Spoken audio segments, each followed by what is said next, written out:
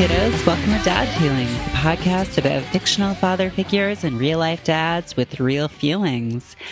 Joining me this week is a friend of the network, and I would say fan favorite. I don't think that is misstating the case. Author and podcaster, the host of the Imogen Watches Classic Films podcast, Imogen Binnie is my guest today. Hi. Hello. Hi. You know, one thing about living in New York I never could stomach. All the damn podcasts. All the damn podcasts. Oh, man. Did you like that? Did you like that reference I made to the film that we're discussing today, which is 1987's The Lost Boys? I did like that reference to it. It's an iconic line, right? Can I say the thing that you were telling me earlier? Yes. You were just saying that you hadn't watched this movie before today. And I feel so happy that you got to watch it because it's so wonderful. I believe your words were something like, it is extremely my shit. And I feel like it is extremely my shit too. Yes. On some level, I had been meaning to watch this movie for kind of a long time. Yeah. And this was a great excuse to finally get around to it because oh, wow. This movie, it is a lot. It is schlocky 80s horror. It is like just such a kind of period piece in terms of like outfits and slang. It is kind of weirdly like homosocial hazing kind of stuff. Like vaguely homoerotic. It is also like a movie about a single mom who is trying to make it in a new city and maybe has a romance with some man who is actually the sort of impetus for us talking about this movie. Yes. Yeah, Max. So his name is Max. And one thing which, like, I don't want to blow your mind straight out the gate if you didn't know this, or if you didn't notice this, but Max, the dad figure of the titular Lost Boys, played by the grandfather from the Gilmore Girls. What? Right? Oh my God. I need to go look that up. Is that who is that? Is that Did you ever watch the Gilmore Girls? Is it less mind-blowing because you don't know that I character? did. Oh, Edward Herrmann? Right? What? That's it. He doesn't look anything. He looks completely different. But now I can see it.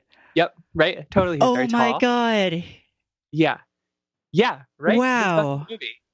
Holy shit. Wow. And also, okay, so if you haven't seen this film, first of all, go watch it. But second, so 87, like I said, you know, such a sort of time capsule in a lot of ways, but also like the cast list is just like Corey. You got your two Coreys. You got your Corey Haim. This was your the Corey introduction Feldman. of both Coreys as a thing. Sorry, I just talked over you, but I'm so excited, Merritt. This was when the two Coreys, I think, first worked together. Yeah, you've got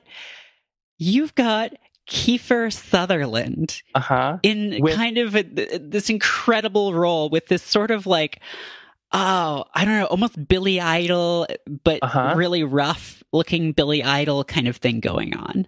Yep, totally. With the little like blonde mullet. Yeah. It's unbelievable. On like a motorcycle dirt bike thing.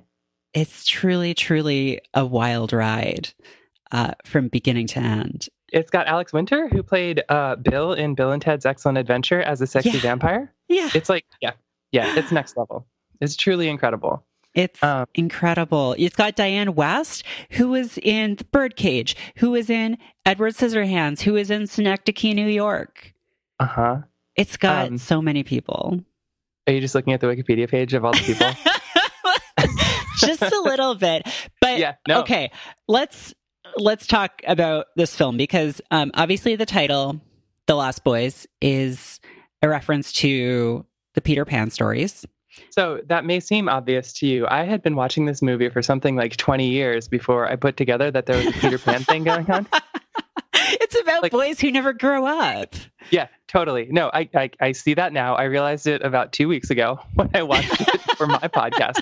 Despite the fact of like having had a framed poster of this movie up in my room, like during times in my life, just never thought about it. Just got too caught up in like the gothness of it, which does not feel that Peter Pan-y to me. You know what I mean? Yeah. But yeah, some Peter Pan stuff for sure. Which I think is a good segue into talking about, well, I guess we might want to give more context, but I mean, the dad figure of those titular lost boys is the Peter Pan figure, who is Max, who is Edward Herman. Is that what his name is in real life? Yes. Yeah. He's the Peter Pan figure, which does interesting stuff with like dadness, right? Like maybe it doesn't. You see him as the Peter Pan figure in that he's kind of like their leader. Well, so he's kind of their leader, right? But what happens in Peter Pan is that Peter Pan wants Wendy to be the mom for him and the Lost Boys, right? Yes. And what Max is doing. So should we back up or should we just dive in? Let's back up and just sort of give a synopsis of the film for people maybe who haven't seen it. Okay. Do you want me to do the synopsis? Please. Okay. So it's funny because I did an episode about this on my podcast, which is me just talking about it for an hour. So I'll try not to talk about it for an hour. A small family. So there's like a teenage guy and an adolescent guy and their mom leave Arizona and they move to Santa Cruz, California, which they call Santa Carla in the movie. And they move in with her dad, and it turns out there's vampires in the city, and the vampires take the older brother like into sort of their fold, and they turn him into a vampire, and they're like scary and sexy and like just this like kind of incredible like portrayal of the confusion of teenage sexuality for me. And we have adventures, and then also you have Corey Feldman and another dude whose name I can never remember. I think it's Jamie, as these characters named the Frog Brothers, who are like basically Corey Feldman doing every action hero from the 80s, but he's like 15.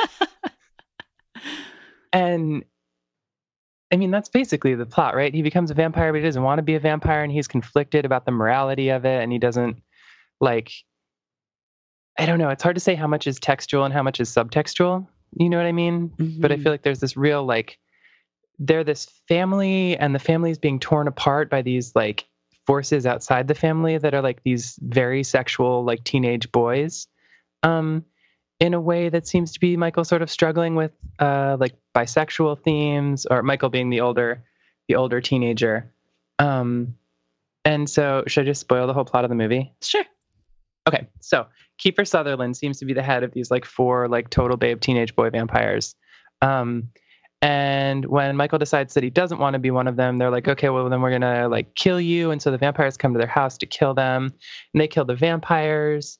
And then they don't. So Michael has sort of been turned into a vampire, but sort of not. And in order to turn back to not a vampire at all, they have to kill the head vampire. And he's like, I thought that was you, Kiefer Sutherland, but Kiefer Sutherland is dead. And he's like, I'm dead, but you're still half a vampire, so that's clearly wrong. And then it turns out the whole time the 2 like main teenage boys, their mom has been dating this guy Max, who owns a video store on the boardwalk. Turns out Max was the head vampire the whole time, and so they have to kill Max in order to not be vampires anymore. And so do you think that's a fair description?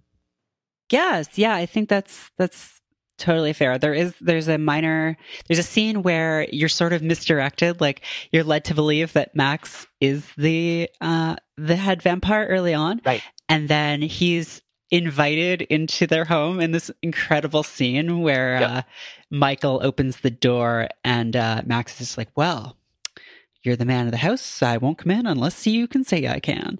And he's like, yeah, you're invited. And he's just like, and you're like, oh no. Yep. But then they do all these tests, and it seems like, he eats garlic. He has a reflection. Holy water doesn't burn him. Yeah. And they're like, oh, I guess it wasn't him. It must be David, or it must be one of those other boys. And so they go to try and kill some of them. And then, yeah, like you say, they're all dead. And then Max shows up and is like, Oh, and he's like apologizing to the mom, like, you know what? This is all my fault. My boys just got a little too rowdy. And, Yep. all I wanted, like, I just wanted we could just be a family together, like a blended vampire human family, except all vampires. But, like Right. my boys and your boys, and you'd be the mom, because boys need a mom. They need discipline. Uh-huh. And then he's still like, you know what? But still, like, I still want you, and like, be my vampire bride. And then the grandpa who they've been living with drives a truck, just covered in stakes through the wall of his own home, and kills Max with his truck. Giant, enormous, like 10-foot long stakes. And then says that line, which I paraphrased in the opening to this show, as he gets a root beer out of the fridge and sort of nonchalantly, which is the final line in the film, which is incredible. And so it's kind of like the villain of this film is like the arch villain behind the scenes is this older man who's like has this job, like he's like a vampire, but he's living in plain sight. Like he's not.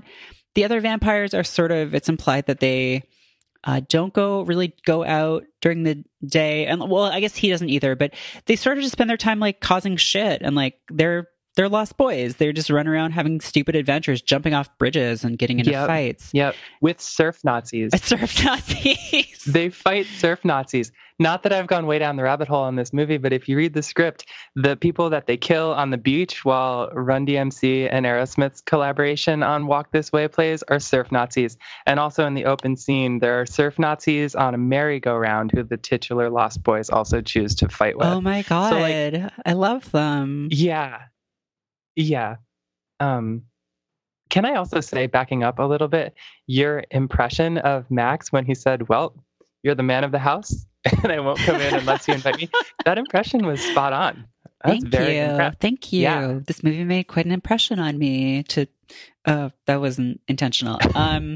It's kind of an odd horror movie in that the pacing is unusual, it seems to me. There's a lot of like time skips. It's not really clear how much time has passed since Michael has like become a half vampire. The sort of like classic trapped in the house with the monster moment doesn't happen until like the last quarter of the movie, really. When they're sort of running around the house trying to kill all the vampires and not get killed by them. And so the structure is it's like not a pure horror movie, right? It's kind of like a teen kind of coming of age movie, kind of a horror movie.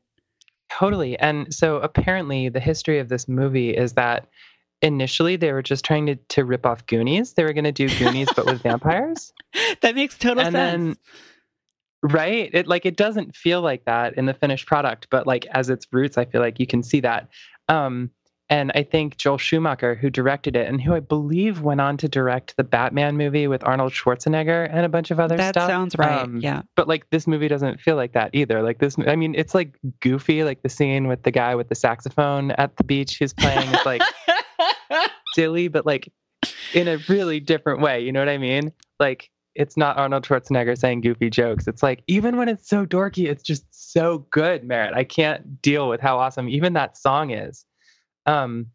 But yeah, apparently they were just trying to rip off Goonies, and Joel Schumacher got there and he was like, this is dumb. Like, let's make them older.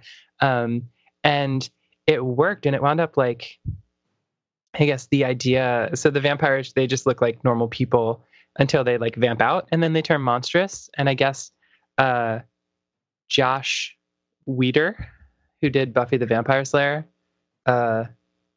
Josh was like, he said that was a big influence on Buffy the Vampire Slayer. Like that's where they got the idea for that show of vampires sort of turning from regular people into monsters. I feel like somebody else said that this was a big influence on what they did. But anyway, this movie, like, today, the idea of like sexy teen vampires is kind of blasé. Like that's been around. Like it's been everywhere for like at least 15 years.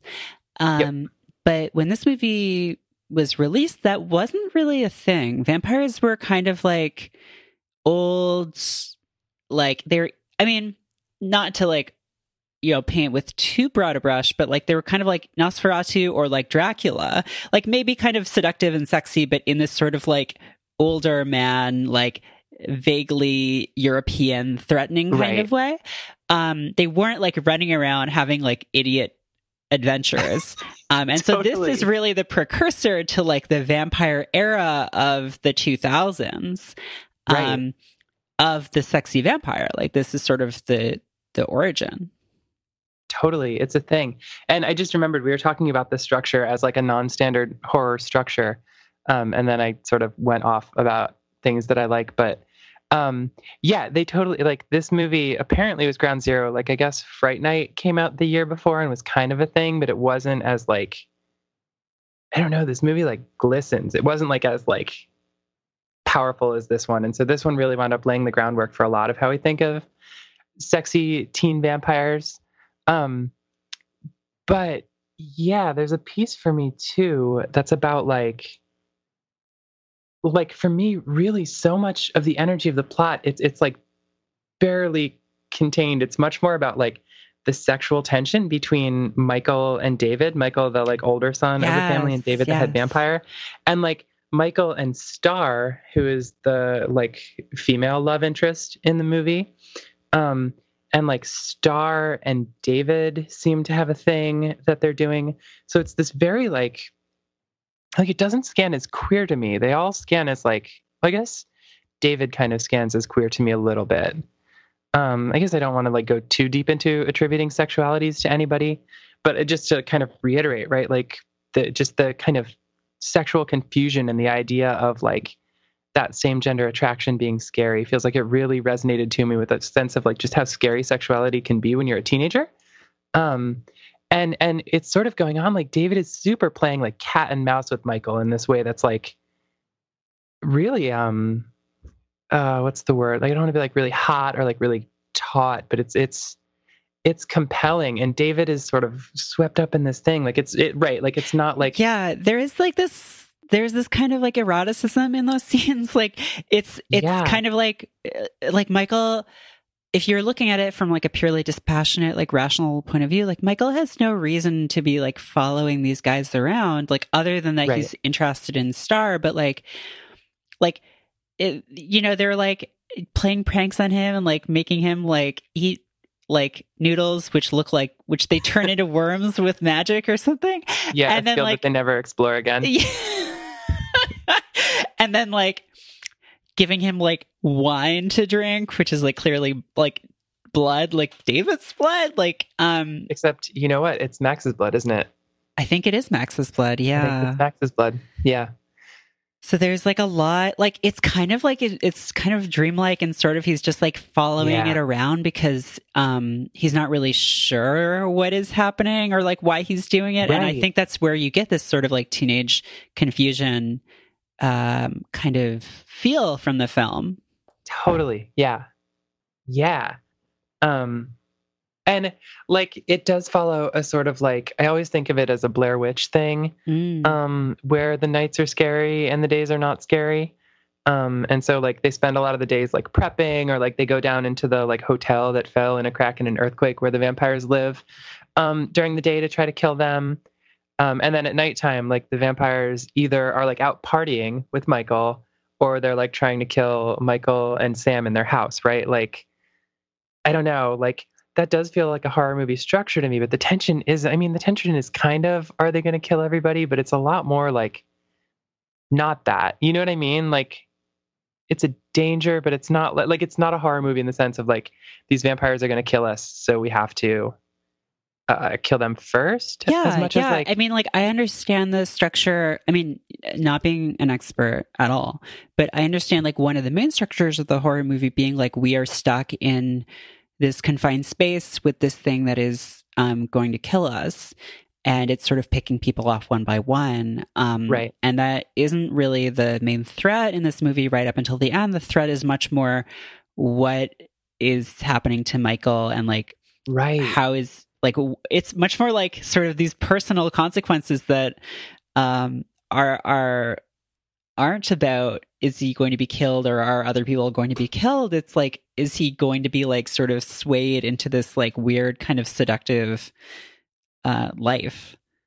Right. And like the murder stuff that happens is mostly the vampires killing like surf Nazis, right? Like it's like scary to think it, like Michael ostensibly has this conflict about like you're what does he say? Like, I made you immortal, and Michael's like, you made me a killer.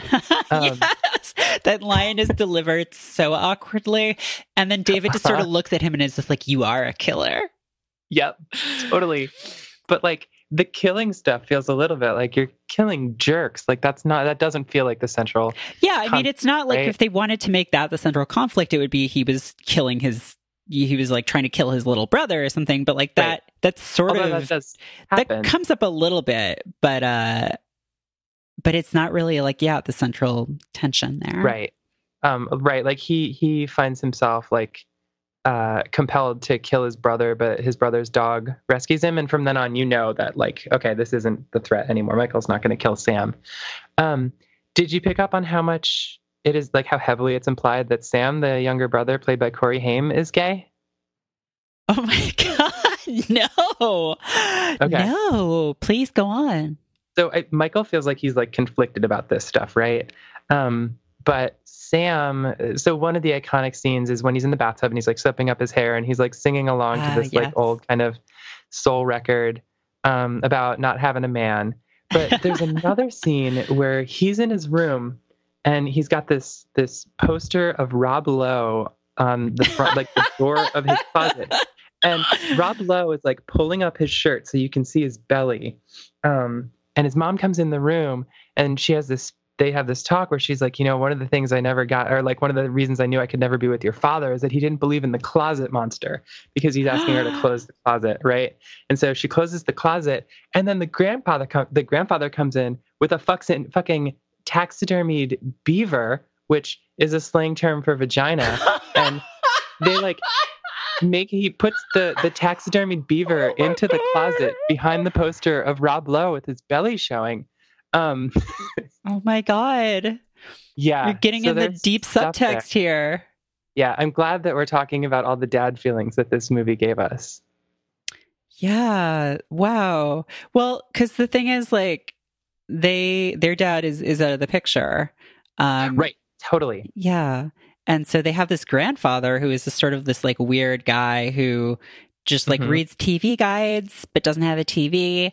And is going on dates with this widow, Widow Johnson, and apparently knows they're vampires and like declines to tell any of them about this because you wouldn't want to worry anyone by letting them know about the vampires. And then so like Max is the villain, and it's interesting to me because like, it's okay. He's the villain because he's like a vampire and he wants to turn their family into vampires. But like his motivation, like you say, he is kind of like the Peter Pan figure.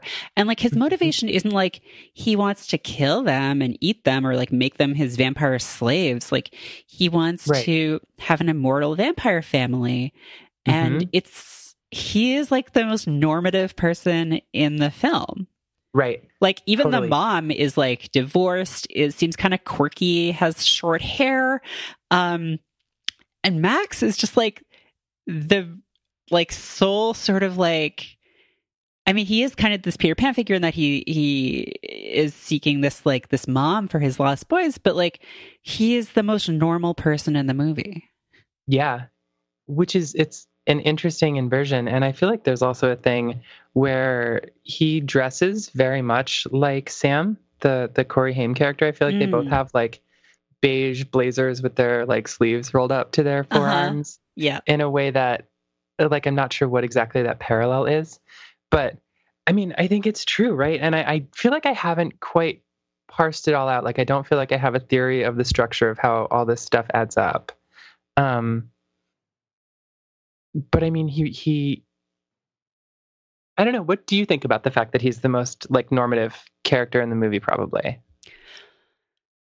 I think it's interesting, given that we've been talking about how like a lot of the tensions are about teenage confusion, and like without reading too much in, like without sort of digging too deep into subtext or putting too much on certain readings, like there is this sort of like confused sexual tension permeating like the first half of the film. Yeah. And Max is almost coming in and being like, no, I'm an immortal vampire who can never die and could do anything he wants. And what I am doing with my unlife is I am running a video store on the boardwalk and I'm looking for a wife and a mother.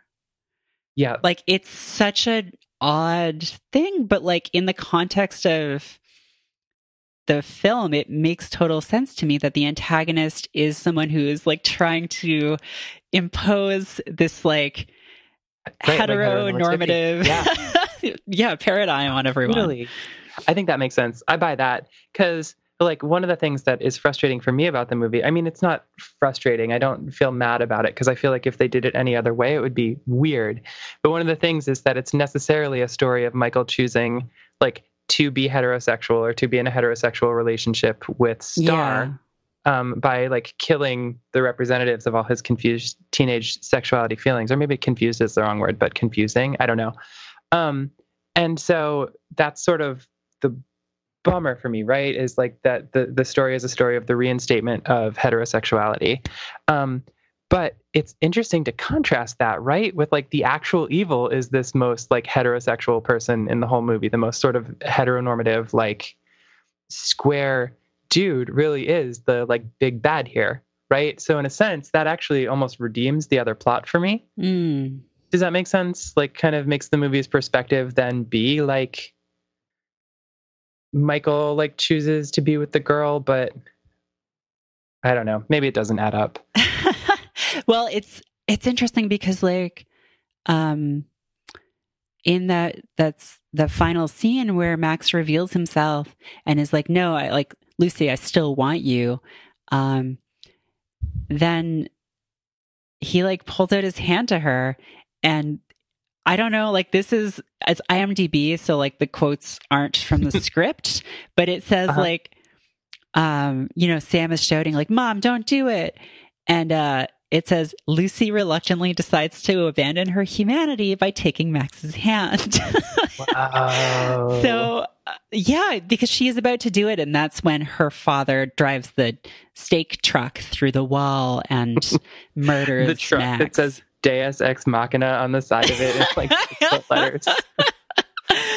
Yeah, but one thing that I realized, there's a quote when early on in the film when Michael and Sam, like when they all get to their grandfather's house, Michael like goes into their grandfather has like this workroom, I guess, and Michael says his taxidermy room, and Michael says like, "Whoa, talk about the Texas Chainsaw Massacre," and it occurs to me that is another horror film that has some themes around family.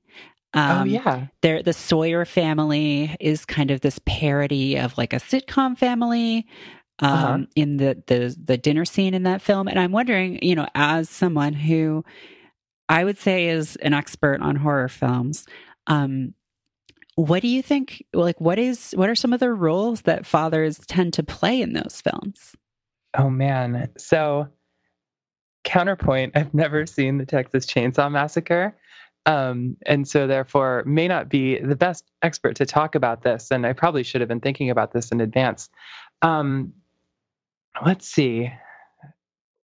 I'm going to blank because I'm going to freak out because I'm being recorded. What horror movies do I even know that aren't Well, this like movie? What about the classics? Like, are there fathers in things like Halloween or Nightmare on Elm Street or they're Friday almost the 13th? always useless. Like in all the like slasher stuff, they're either a cop or they're completely absent. Okay. Is like the theme, or like a kind of a consistent thing. Man, dads in horror movies. I really feel like I should have prepped for that. Halloween. I feel like I know less about like classic stuff and more about sort of ephemera or like trash like this. I'm just Yeah. trying to think about Nightmare on Elm Street. Those are like almost always about teenagers. Friday the 13th, there's like an important mom in those, but I think the dads are usually cops, which I feel like is like such a bundling of patriarchal roles, like a kind of Yes. hyper Yeah. patriarchal. What other movies? I'm Well, so so can I thinking. read you some off of this list of Yeah, and I'll 25 see if greatest horror movie dads from a okay. website called jarviscity.com? Ooh, that sounds nice. Okay, well, in 2007, there was a film called The Mist, which I think Yeah. is an adaptation of a Stephen King, or is that It just, is. yeah, okay. And so sort of the big dad thing in that film is that, it's a city that's cut off from, the rest of the world.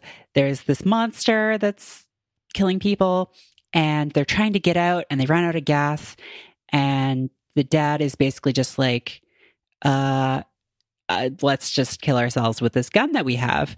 Right. And he, spoilers, I guess, shoots the other adults and then shoots his son and then walks out in the mist because there are no more bullets. And then it turns out that everything is fine. Yeah. So like the dad who has to sort of do, like, that's sort of maybe an extreme, but like I think a lot of films, like an easy way for them to incorporate fathers is as the protective figure. And, in like, I've been reading the book Save the Cat, which, has issues and isn't perfect, but it talks about how like some of the most primal things that movie producers use to sort of draw audiences in is to use like familial ties, because for the assumed audience, those resonate more than other ones. The assumed audience of straight people. And having a father with like his kids threatened is like a really powerful thing. And I think probably something that happens in other horror films. Yeah, I bet that's a zombie movie thing. I'm also thinking, did you read Men, Women, and Chainsaws? No.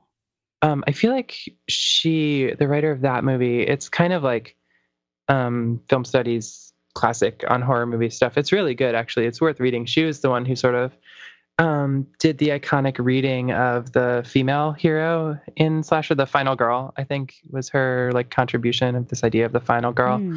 I hear what you're saying. I'm a little bit stuck on just thinking about the absence of fathers in a lot of slasher movies. Oh, yeah. Because I think that actually is really interesting, right? Like Absolutely. Either the dad is gone or he's irrelevant or else he's a cop. It's like really committing in one direction or the other. You know what I mean? And often like the cops are useless in slasher movies too. So you do wind up with just like more useless fathers. Thinking about how the dad in Arizona is not present in The Lost Boys too. I mean, that to me feels consistent with this sense of like teenage being adrift without the guidance of any adults that's going on in The Lost Boys. You know what I mean? Like we're sort of trying to figure this shit out, but it's terrifying. What else? I don't know. I'm coming up dry, Merritt. I feel like I'm failing you on like horror movie dads. I'm like, what movies do I love? I'm like, okay, there's no dads in Cloverfield. I mean, in Cloverfield Lane, there is a paternalistic patriarchal figure. Yeah, I hate that movie. Yeah. I love that series, and I watched the new one that came out, and it was great. But 10 Cloverfield Lane wasn't fun for me because it was about that. Oh man, this actually is consistent, I think, with what we're saying.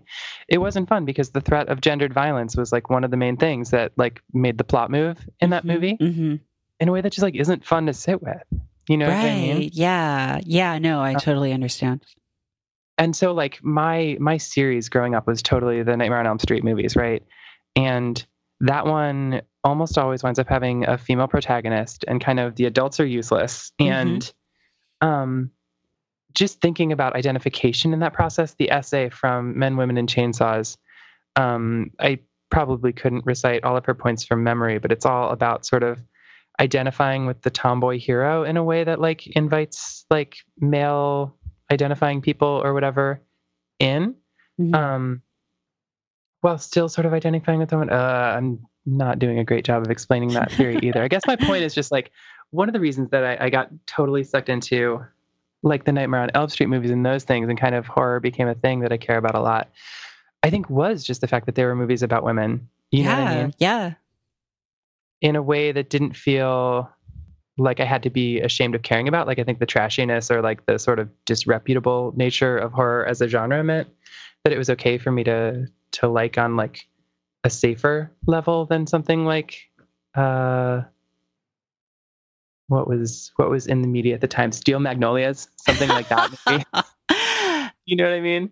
I totally understand. And I think maybe that's why I don't care about zombie stuff, because so much zombie stuff, like so much zombie stuff, from films to books to even like video games like The Last of Us, is about man protecting small girl or woman who like can't do anything for themselves. And I'm sure shows like The Walking Dead subvert that. And like, I've never seen that show, so I've tried to watch that a bunch of times, but it's just not my thing either. No, unless it was just the Jeffrey Dean Morgan show. That's the only reason I would watch it.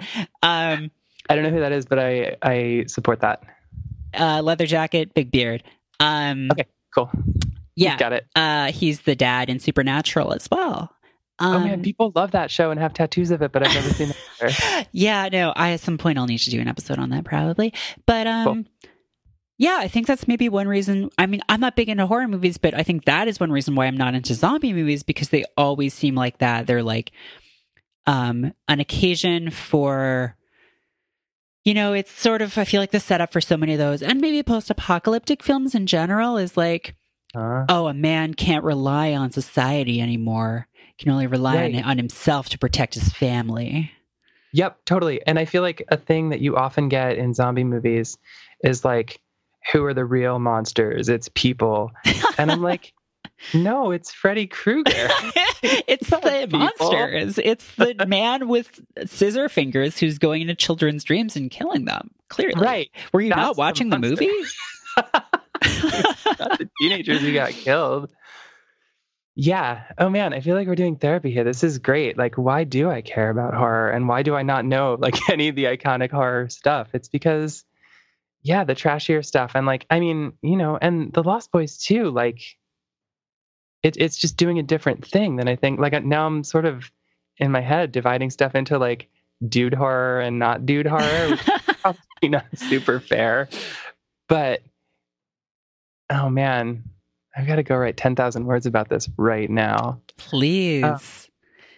Oh God, I just realized I've never done an episode on The Shining.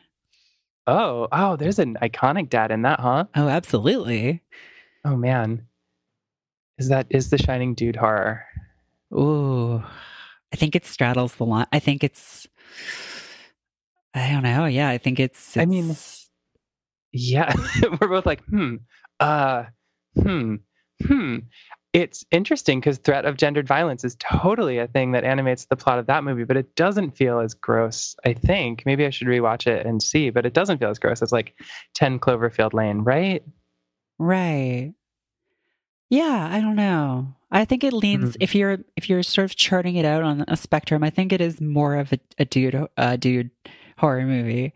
Do I hear a smirk in your voice because we're creating arbitrary categories that we're going to get in trouble for? I just love visualizing the spectrums that are like horror movies, dude, lady, and then the other spectrum is like I don't know, supernatural, not, or something maybe. Totally, yeah. It's like an X, Y, and a Z axis. Yeah. But yeah, I don't know. Like the idea of like the vampire dad is I feel like it was sort of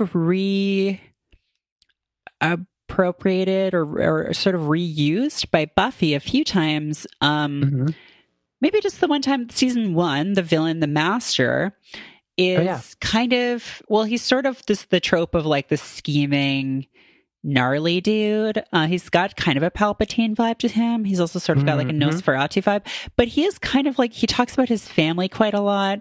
And then like, if we're talking other horror dads who are very like normative and sort of that is part of their menace, I think the mayor from Buffy is like totally a huge example that came after this film. So can I just say that my partner Alex and I have been watching Buffy the Vampire Slayer, and we're on season 3 right now, and I've never actually watched the whole thing all the way through. I've seen like some important episodes, like Hush. Do you know that? You probably know that one. I've seen every episode of the show a few cool. times. So we're like once or twice. It's like one of my trash college things. So you've never seen it? I mean, like I've seen some of them, but yeah, we've been working our way through it from the beginning. And we're on season 3 right now, so I know kind of about the mayor, but I'm trying to avoid spoilers. Oh, absolutely. Yeah, no, but you know that he is just this very sweet and like but very traditional dude. And when we first meet him, he's like washing his hands. Right? Isn't that like the iconic mayor thing? Yep. Yeah, I don't know. That is an interesting trope to me, and I feel like this is, it's not like it's not a huge part of animating this film because Max is sort of just in the background for most of it. But like it is sort of the bones that a lot of this plot sits on, right? Or like rests on. And now I'm wondering, like, if Max had gotten what he wanted, right? He would have like his 4 lost boys, and he'd be married to Lucy, and he would have her 2 sons. And so they would have this family. And then is Lucy supposed to be this like kind of maternal figure who makes them all behave better and therefore more like Max and therefore like less kind of sexy and interesting? Like, what would that even be like? Like, what is Max's goal beyond having a family? Does he even know? That's what's interesting to me because like, as far as like writing motivations for characters, like giving characters supernatural powers, I think is tricky because then suddenly like motivations become very different. Because if you are an immortal super being who can't go out during the day, like, so this is to sort of step back for a second. This is why I'm not actually a big fan of the Buffy lore where when you die, like a vampire is like a human body and memories basically piloted by a demon that sort of assumes their identity. And so vampires don't have souls. I feel like that's pretty unnecessary because I feel like the idea of vampires are it's kind of like, this thing from, this is really fucking dorky. No, do it, from please. Plato, I'm so ready. The idea of like Gige's ring. Or Gige's and the ring or whatever. Let me just check so I don't sound okay. So the ring of Gige's is like in one of the Plato dialogues. Basically they talk about like virtue, right? Mm-hmm. And they're like, okay, imagine you had 2 men. One was like extremely virtuous, and the other one was like super awful and terrible. And like if you gave them both rings that let them turn invisible, they would become indistinguishable. Because morality is a social construction, and the base of morality is the desire to like maintain your reputation for virtue and justice. So to me, like it's much more interesting if like a vampire or like vampirism is that we're basically just like, ring. Oh, you're better. Like you're not human. You would naturally come to see yourself as like different and better, and you would have to work against those feelings of being superior because you don't die and you have superpowers. In Buffy, they're just like, they have no souls, so they're inherently evil, and they like basically are robots that need to cause pain. But in the Lost Boys, like it's just like Max is a vampire, and like his goals aren't. Like his goals are just very normal, like very like sitcom single dad. Yeah. It's like what would happen if he got his goals is that the sequel would be like a family comedy. Like their in-laws are coming to town or something, and they have to like hide the fact that they're all vampires. It's the birdcage but vampires. It's the birdcage but vampires. I would watch the shit out of that, Merritt. I would love that movie. So there have been sequels, and there were talk of other kinds of sequels. Actually, do you know about this? No. I don't either. I haven't seen the sequels. Apparently there were two. Apparently they were trying to get The Lost Girls made for a while. I don't know if that ever happened. Then there's another one called The Lost Boys: The Tribe, which I don't know anything about. And maybe then The Lost Girls did happen. But more interesting is that Joel Schumacher, the director, his initial plan, which I guess they've asked the folks who are involved in this movie about, he was like, I want to do a prequel that's set in like 1910. So one of the things... One of the things in the movie is that the Lost Boys themselves, they live in this hotel that's fallen into a crack in the earth during an earthquake in like 1910 or something, with their like big Jim Morrison poster on the wall. And he wanted to set it like before that earthquake, probably culminating in that earthquake. And they were going to do like a stinger during the credits of the original Lost Boys movie where like everything kind of ended the same way that it did, but then you scan and like they kind of scan around and they show a mural and it's Max in like 1910. Oh my God. With like a boater, kind of implying that that's where we're going next. Like a boater hat. Is that what that's called? The straw hat. And it was going to be about how he turns the Lost Boys, like his like God. Meeting with them. I also would watch the shit out of that movie. Like that sounds unbelievable to me. But I think they all sort of like lost interest and it just never wound up happening. But like one of the questions that I sort of worry about is like, how did Max decide to turn these four like teenage boys into vampires? And is there like kind of gross stuff there that I don't want to think about? But since we don't know, we don't have to assume that. But I feel like that is sort of a difficult question. Another ethical question raised by this movie is what the fuck is going on with Laddie? Yes, the child vampire? The child vampire. Like, they just do not engage in that ethical question at all. He is there for no reason. Except to turn into a scary vampire child at one point. Yep. Yeah, and for Star to take care of in a maternal way, right? Like they're sort of, in a sense, the Lost Boys, like David and Star and Laddie are recreating the family that I think maybe Max wants to be creating too. Like they're also creating this sort of heterosexual family structure, or like para-heterosexual family structure. But again, like that's weird when it's a kid. I don't think I have an answer for that. Yeah, no, it was just weird. It's just weird. Thank you for telling me that story about Play-Doh and the ring. Oh, you're super welcome. I'm glad to put my poli-sci specialization in college to use and having to sit through political theory for a year. Yeah, I bet. Yeah. Cool. Well, do we have more things to talk about? I feel like that's all I got. Yeah, no, I think I'm tapped out, and this is a longer than usual episode for us. So we can trim some of the fat if we want to. Like we'll cut out that whole thing about Glaucon and the rings. That's fine. Yeah, basically, Glaucon of the Rings is the whole story of that is that there are these golden rings, and as long as you're holding at least one, you can't die. But when you get hit by anything like a robot, you do drop all of them. That's the story of Sonic and the Rings. Yeah, totally. Yeah, really that's from Plato. Interesting. Just like the Matrix, Plato foretold the Matrix and also Sonic the Hedgehog. Yep, accurate. Yeah, well, before we go too much further off the rails, we'll wrap things up there. And thank you so much for coming on the show. And thank you so much for suggesting this film, because I am so glad to have seen it now. Yeah, I'm so glad that you liked it. I feel like it's so good.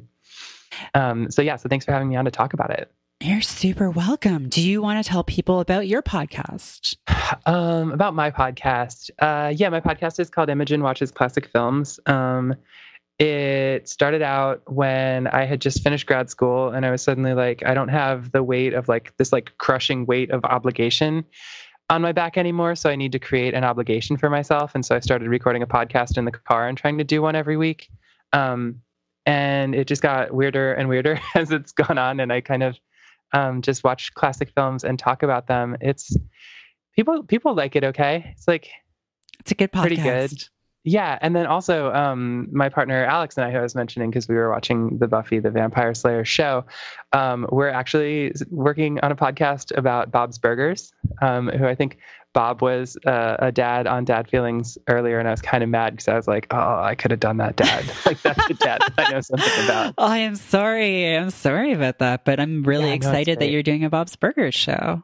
Yeah, totally. I know we're way over too, but I also just want to say I could have very much done one about Calvin's dad. I had a period about a year ago and I was really identifying with Calvin's dad. And I was like, I'm going to email Mara and see if she'll have me on Dad Feelings to do. Oh, fuck. So I'm so sorry. I'm glad we finally found something. Yeah, me too. So in conclusion, we'll have a podcast up, me and Alex, probably soon too. It'll be easy to find. Amazing. Well, yeah. Thank you again. And trying to think, is there a good line that I can close this one off on? Oh, man. Like a Frog Brothers one, maybe? Ouch, my hair. Did somebody say that? Grandpa says that, apparently. Oh, he does. Yeah. Instead of saying a line, I'm going to encourage everyone listening to this podcast to go watch all of the lines in this movie. Yeah. I agree. Well, here's one. Okay. How much do you think we should charge them for this? This being either killing a bunch of vampires or this episode of the podcast. Well, that's it for this podcast. The episode is done. Thank you so much for coming on. And I will see all of you listeners next week. Bye, kiddos. Dad Feelings is hosted by Merritt K and produced and edited by me, Nick Bravo. Dad Feelings is a part of Stay Mean, the world's only podcast network. We're entirely listener-supported. If you enjoy the show, please consider becoming a patron of Stay Mean at dadfeelings.com/support. Our theme music is Swell Content by Speedy Ortiz, off their album Foiled Deer. Thanks to Car Park Records and Sadie Dupuis for letting us use it. Please mention us on Twitter. We're at dadfeelings and at StayMeanCo. Or rate and review us in iTunes. We really appreciate it. Thanks for listening.